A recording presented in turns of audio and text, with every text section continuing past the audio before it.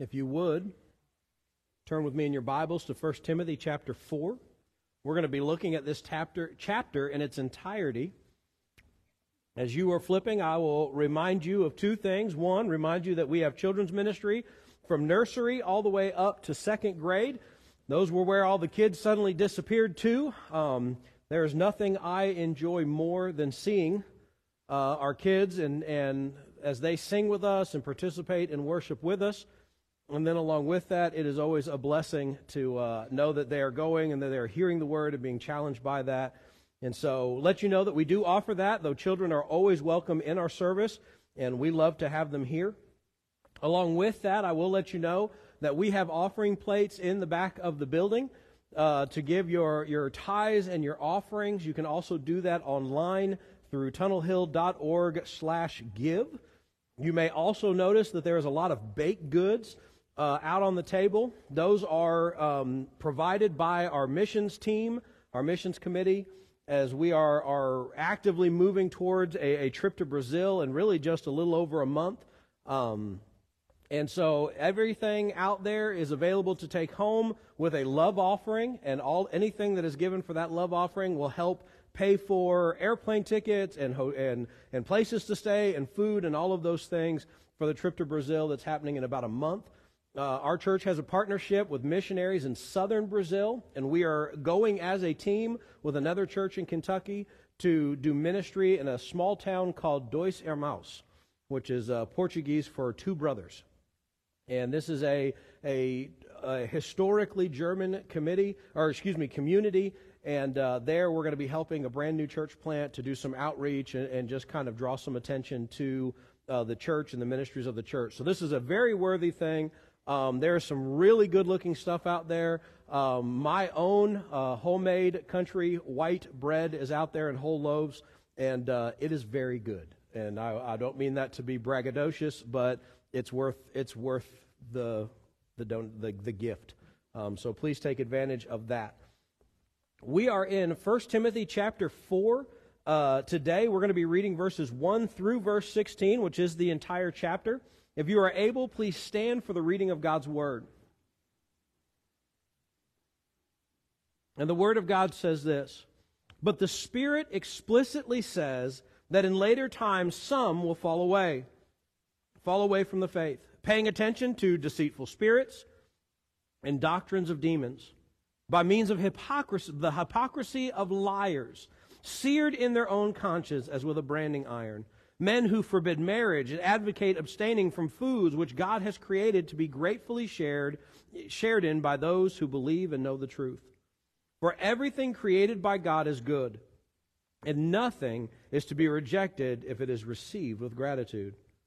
For it is sanctified by means of the word of God and prayer. In pointing out these things to the brethren, you will be a good servant of Christ Jesus, constantly nourished on the words of the faith and of the sound doctrine which you have been following. But have nothing to do with worldly fables fit only for old women. On the other hand, discipline yourselves for the purpose of godliness.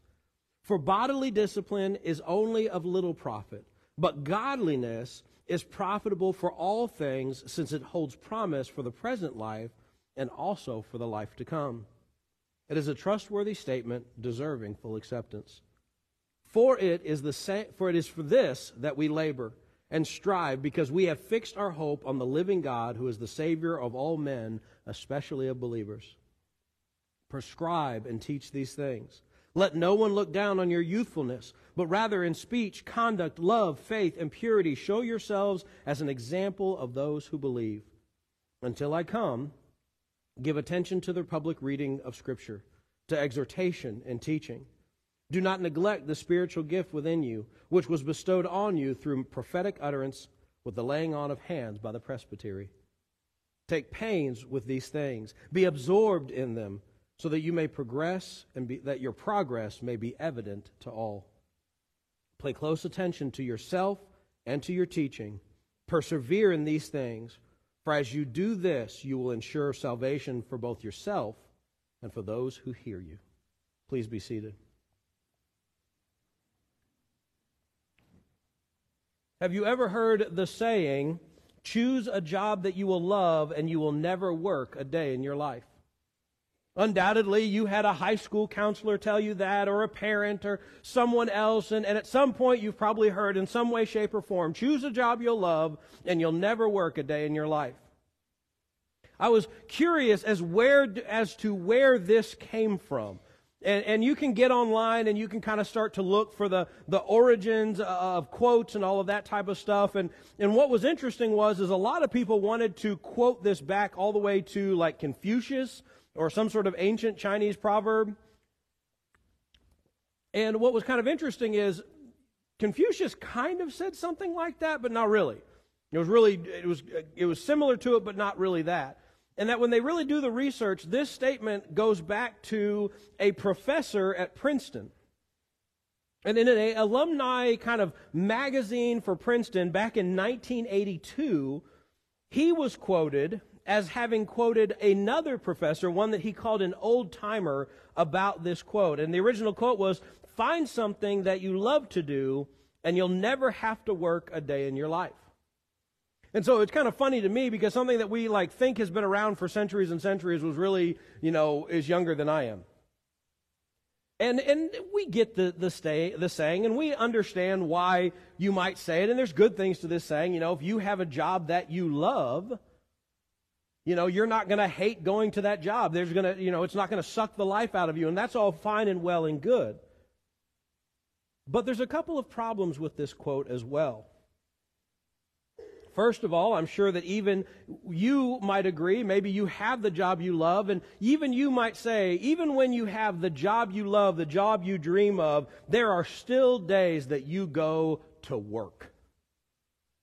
That you can have your absolute dream job, but there's always going to be aspects of any job that you don't particularly like, and there are going to be days that you would much rather be sipping a nice cool drink on a beach somewhere than showing up to a job. Is that fair? I think so. But there's another problem, and it's kind of the one I want to think about a little bit more today, and that is this, that it presents a misunderstanding of the word work.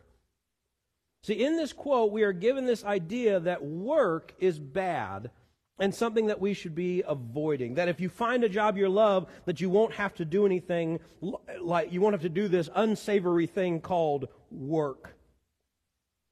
Work in this quote becomes synonymous with toil or drudgery and something that should ultimately be avoided. And this becomes a problem because when we look at the idea of work and when we look at work as a bad thing in any way, shape, or form, it can make us want to avoid things that when sometimes the things that are work are not only good, but good for us. Especially when we talk about being a follower of Jesus. In 2022, we had a picture out in the vestibule. If you'll look out in our vestibule, you'll see a large picture. You maybe noticed it, maybe you've never noticed it, but the current one says, "Love Further." And it's a challenge, it's kind of our challenge for the year. In 2023, that's what year it is, I'll get there. In 2023, our challenge is to love people and to really love people by going that extra mile that Jesus talked about. Last year, our quote, or last year, our kind of statement was what came from this passage, which was labor and strive. Well, see, here's where things kind of get there, like a hiccup kind of happens, where if you kind of indoctrinate yourself in like a saying like this, that the idea of laboring and striving is bad, and then you're saying that, and then the Bible is telling us we should labor and strive for these things, there creates this kind of cognitive dissonance that kind of makes us start to wonder, well, does God want something that's not good for us? Is He just wanting us to do something that we don't like? And a lot of times what usually happens with that is we jettison the labor and strive part. And we don't think we should have to do anything we don't want to do as it relates to serving the Lord. And that's a dangerous place to be. Because the work and the mission of God isn't going to get done if none of us are willing to put the work in. And so as we look at our text today, I want us to kind of walk through this text and see exactly what Paul is telling us and exactly what he means by this idea of laboring and striving. And my hope is that we will realize that Paul's call, and really God's call through Paul, to labor and strive for the sake of the ministry is not a call to toil or to drudgery, but an opportunity to walk closely with God, to be used by Him, and ultimately to be shared in His joy, or to share in His joy. So let's dive into the text a little bit and think about what it means to labor and strive. And as we look in the text, the statement to labor and strive is found in verse 10. If we look at verse 10, it says, "For it is for this that we labor and strive." Well, we have to ask the question, for what? What is the this that he's talking about? And to answer that question, we have to go back a few verses and go to verse 7. And if you look at verse 7, it says this. It says, "On the other hand, discipline yourself for the purpose of godliness." And let me tell you something. If you didn't like the words labor and strive, you probably don't like the word discipline either. Because with discipline, we often associate bad stuff. Discipline means getting grounded. Discipline means getting spanked. Discipline means getting, your name put on the board. I'm sure they don't even do that anymore. When I was a kid, you got your name on the board, and that was a warning. That was that warning that said, the teacher is now thinking about you. And then you'd get a check. Uh-oh is right. Uh-oh's going to parent. Uh-oh means my parents are going to probably hear about this.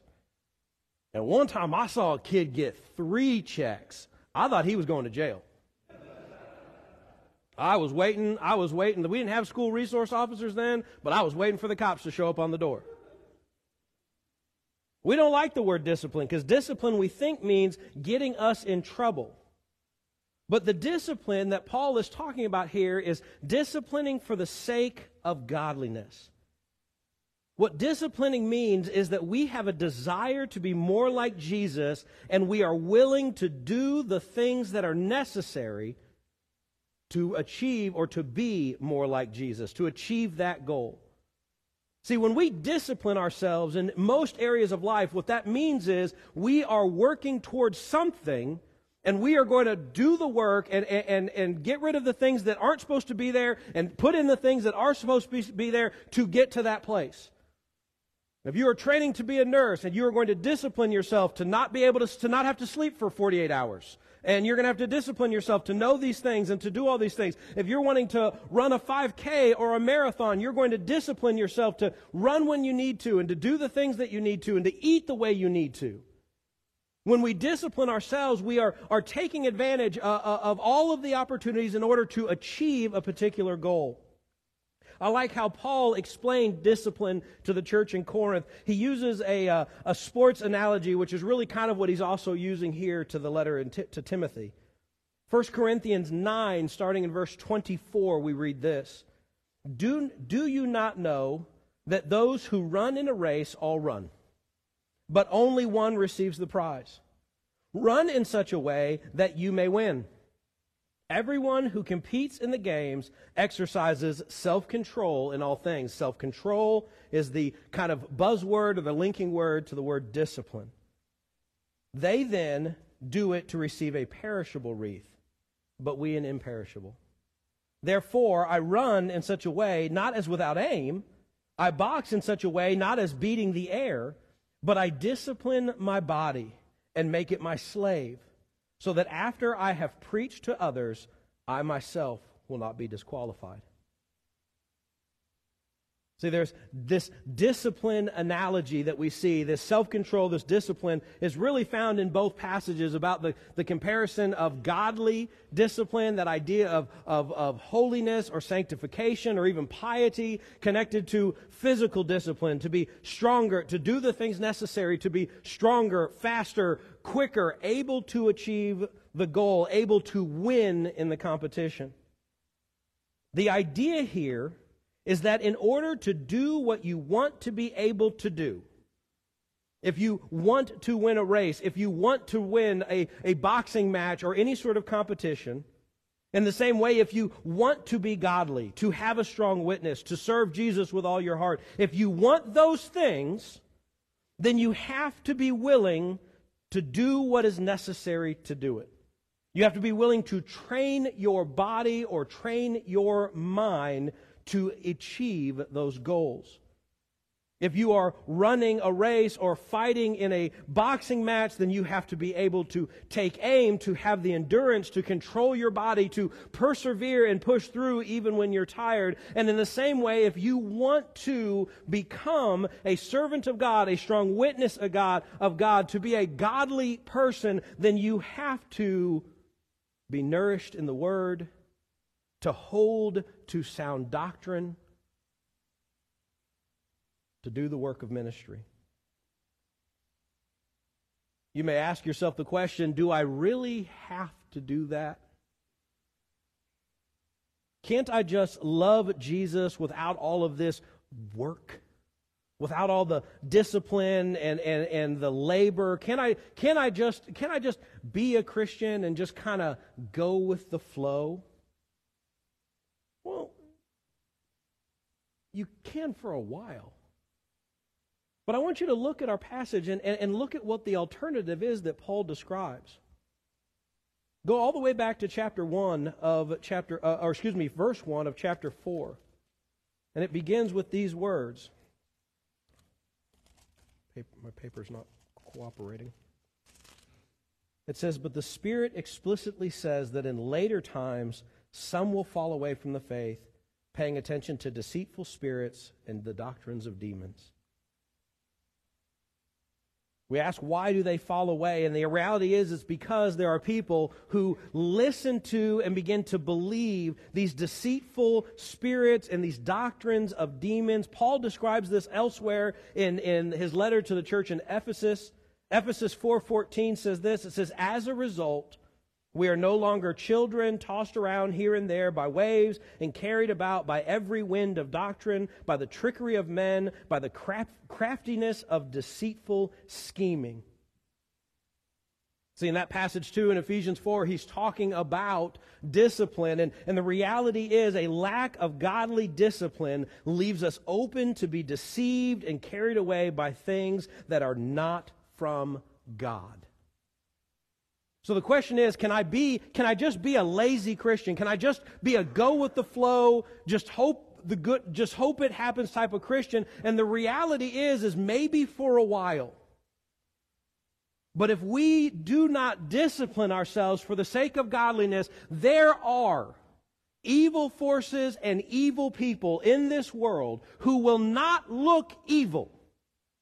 They will not show up with a cape and a long mustache and a top hat. They will not come dressed as Skeletor or Lex Luthor or someone else not good. They will look like your friends, and they will look like your coworkers, and they will even look like your family.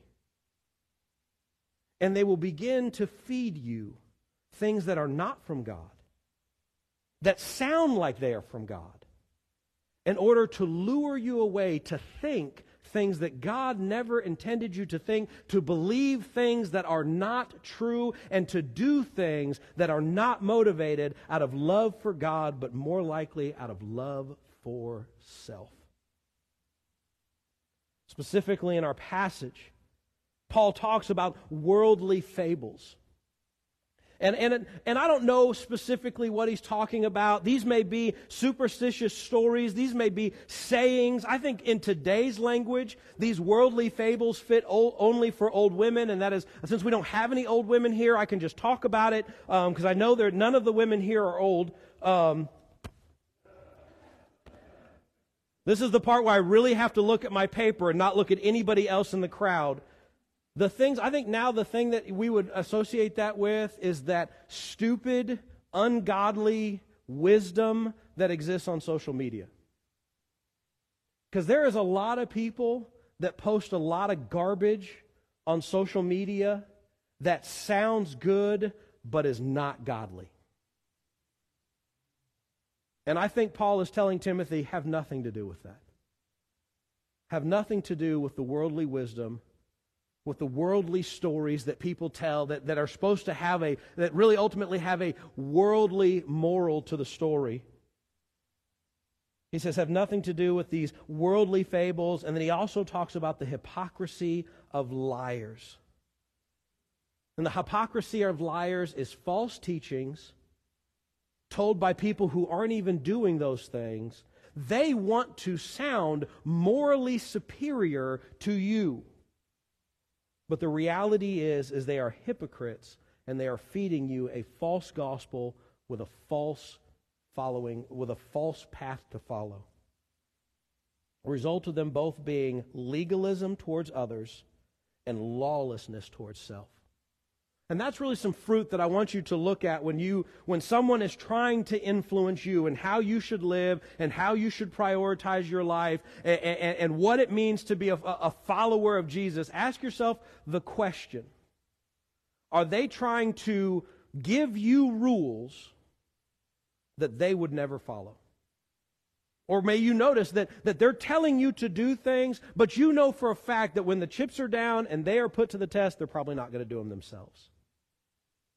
The way the passage puts it at the very beginning, and I really found this to be an interesting phrase, an interesting way to do it. It says these people, these hypocrites who have their conscience seared. And I thought that's such a great image, because when you get, if you've been burnt or if you get something really seared, it kills all the nerve endings. It kills all of that sense of touch. And so to have your conscience sealed means that you cannot in any way recognize your own faults and your own sin. I'll be honest with you, there are people like that in this world. And they are very good at pointing out everything you've done wrong, but they really, truly don't think they've done anything wrong. And we need to pray for those people. We don't need to judge those people. We don't need to be mean to those people. We need to pray for those people because they have been enslaved by these false doctrines and the trickery of men.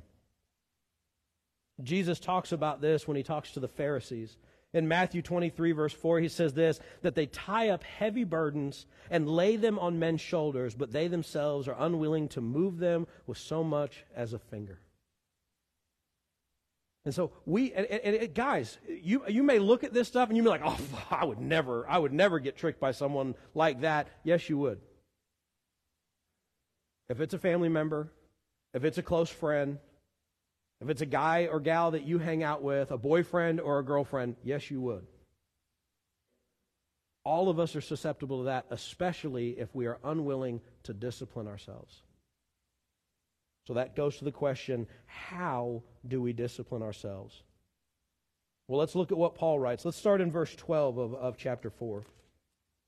He says this, he says, let no one look down on you for your youthfulness, but rather in speech, conduct, love, and faith, and purity, show yourself to be an example to those who believe. What Paul is really doing here is he is flipping the script on the example that we get of the hypocrite and the false teacher. See, the hypocrite and the false teacher, the one that is trying to take you away from pursuit of Christ, that is someone, if you remember I said, someone who is going to promote this idea of legalism towards others and lawlessness towards self. They are going to be hyper-judgmental and hypercritical of everything you do and ready and eager to point out everything wrong with you, while at the same time not thinking that there's anything wrong with them and that all of their behavior is justified. By contrast, the one who is pursuing Christ, the one who is disciplining his body and disciplining his mind for the sake of godliness, is going to set a high standard for themselves, that standard being the person and the work of Jesus, while at the same time showing mercy towards others. This is what Paul means when he says that we are to be an example of speech, conduct, love, faith, and purity. See, instead of hypocrisy, we are called to be an example of the faith. Instead of telling people to do stuff and then not doing it, we just do it and show people what it is. Paul himself was an example of this when he said in 1 Corinthians 11:1, be imitators of me, just as I also am of Christ. How do we do this? By putting in the work. Look at the very next verse. So in verse 12, we see, prove yourself to be an example of all these things. In verse 13, he says, until I come, give attention to the public reading of Scripture, to exhortation, and to teaching. This is how we are nourished in the word of faith, the words of faith and of sound doctrine. We are not going to become more disciplined by magic. You do not pass through the baptismal waters and suddenly become a Christian. We do not, well, you do become a Christian through giving your life to Jesus, but we don't suddenly start acting like a Christian. We do not suddenly start acting like a Christian because we download a Bible app. We do not just become a Christian because it just happens. We have to put in the work. We are called to study the Word of God, both on our own and as a group and as a church family, the public reading of the Scriptures. We need to challenge ourselves and challenge each other to speak the truth in love. Verse 15 says that we are to take pains in these things, to be absorbed by them. You ever think about that God is calling? This is the standard that Paul is telling us, like, hey, we want you to grow. We want you to be disciplined. We want you to be an example to the faith, to everybody who absorbs you. And you know what? You need to be all about that life. We get to be all about a lot of things in life.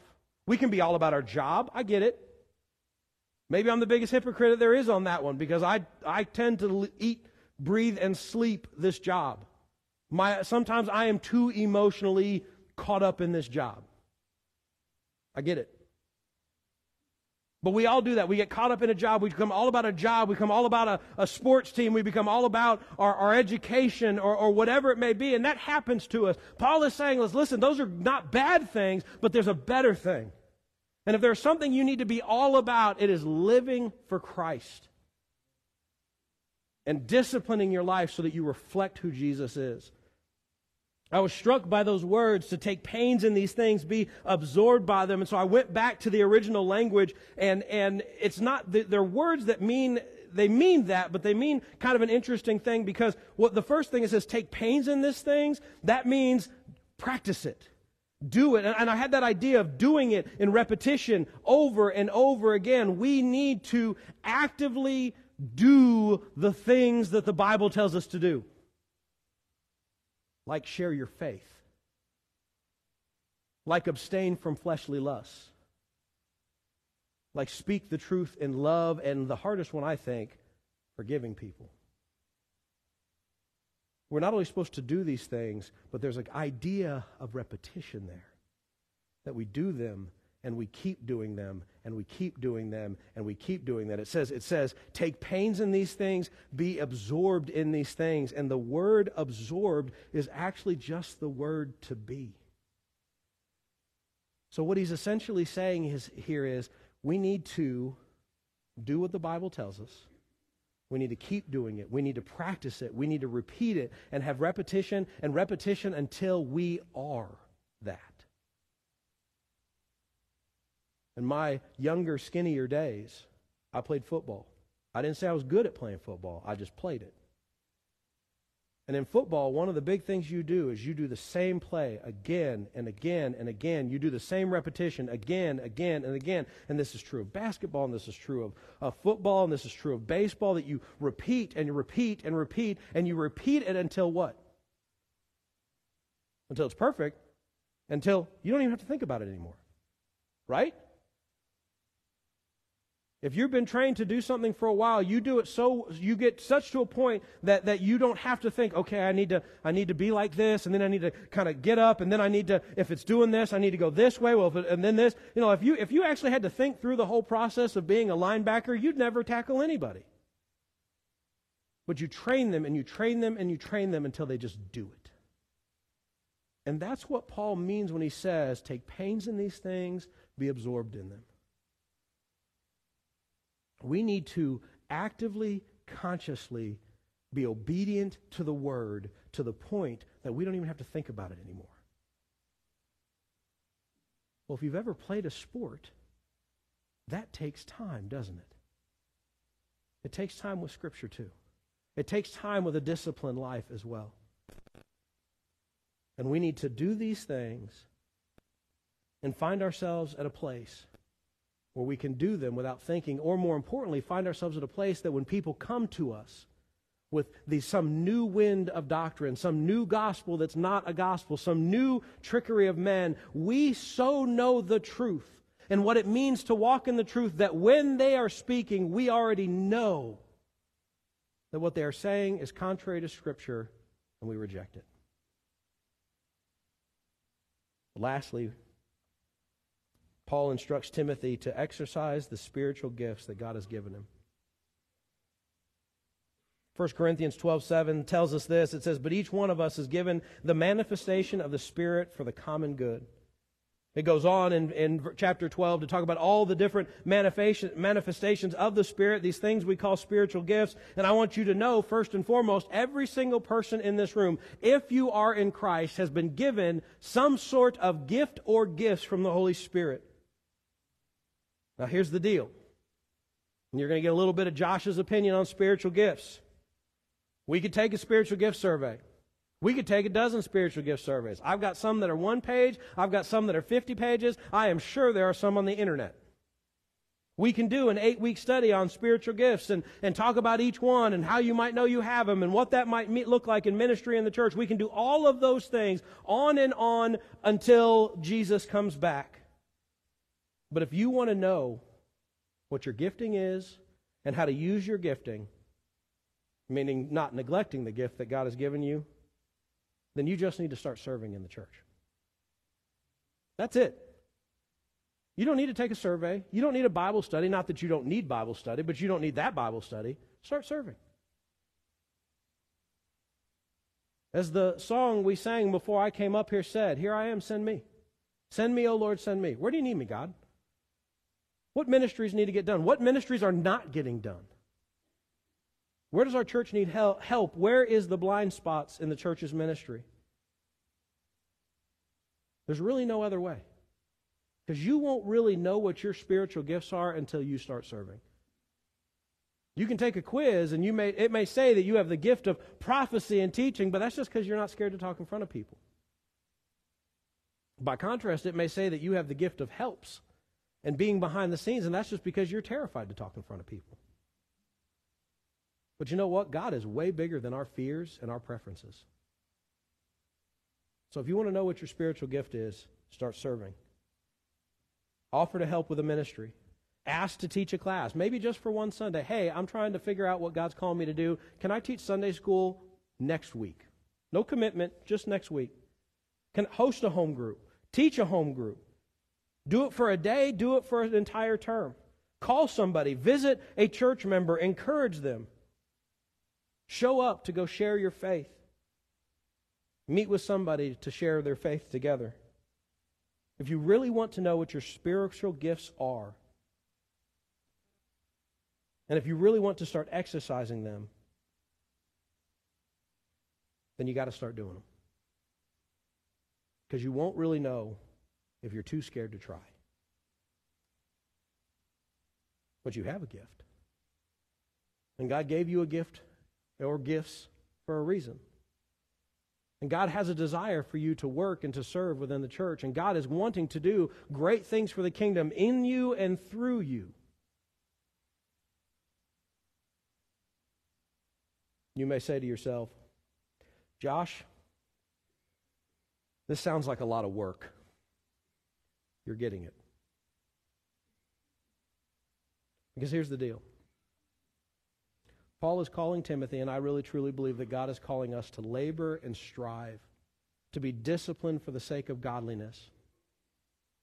And that there's a reason for that, and let me tell you this, I believe beyond the shadow of my doubt that the result of the work, of the labor and the striving is worth it.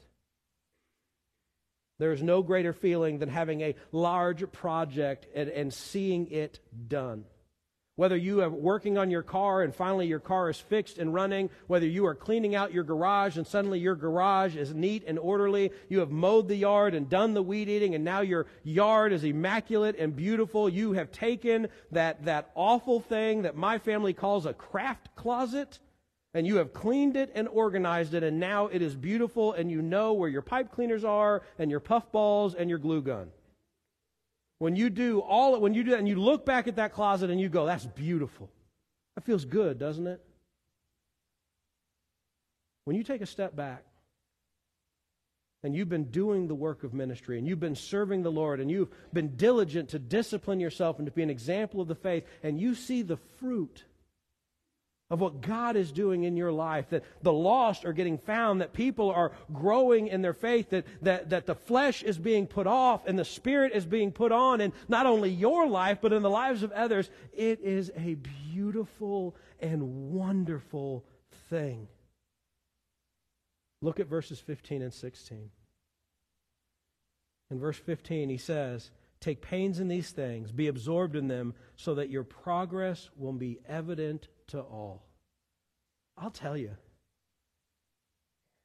it is a good feeling. There's a point in my life where I wasn't living for the Lord, and I'm not saying I'm perfect now by any stretch of the imagination, but where God started doing a work in my life, and I remember when I started really getting back into the Word and trying to study and trying to learn, I would go back to the same place that I used to drink beer with my friends, because it was a restaurant. But instead of drinking beer, I would have a Coke, and instead of goofing off with a bunch of buddies, I would sit there, and it would be me and a plate of fries and a Coke, and I would sit there and I would read the Word. And finally, one of these waitresses that had known me the whole time went up to me, and she goes, "What's happened to you? Because you are not the person you used to be." And I knew, and she's like, "I'm not judging you. I'm not saying you're a bad guy or anything like that, but I knew how you used to act. I knew kind of the old you, and I see what you're doing now, sitting here reading the Bible. What happened?" That's a wonderful feeling.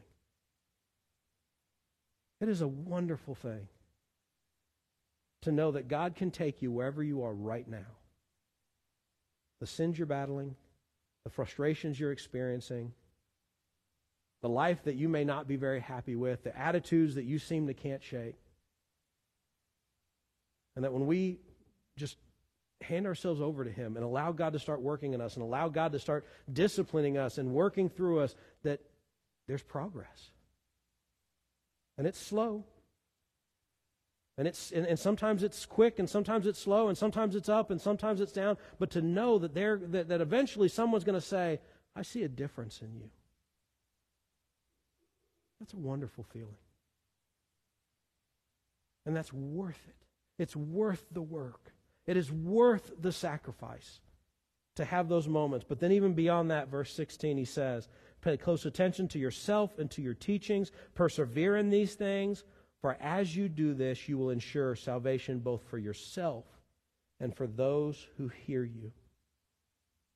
See, not only is the work worth it because the progress in your life will be evident, but also because when you do the work of ministry, when you discipline yourself for the sake of godliness, it will lead other people to saving faith in Christ Jesus. Maybe it's because you share. Maybe it's because people observe you. And they come and ask, or they go ask someone else. I have no idea how it'll happen. There's a multitude of ways. But the Scriptures are clear that if we pay attention, if we give attention to the teachings, if we persevere in these things, if we labor and strive for the sake of godliness, that God's will be done and the lost will get found. And brothers and sisters, that is worth it. Now, I don't want you to misunderstand things. We are not saying that you need to get your life right and then you will be saved. We are not saved because we discipline ourselves. We are not saved because we are godly. The reality is in and of ourselves, we can never be those things. See, it all has to start with a relationship with Christ Jesus. See, the salvation that he talks about in verse 16 is not a salvation that we earn. It is a salvation that is a gift to us through the gospel. And the gospel is quite literally this, that God is perfect and we are not.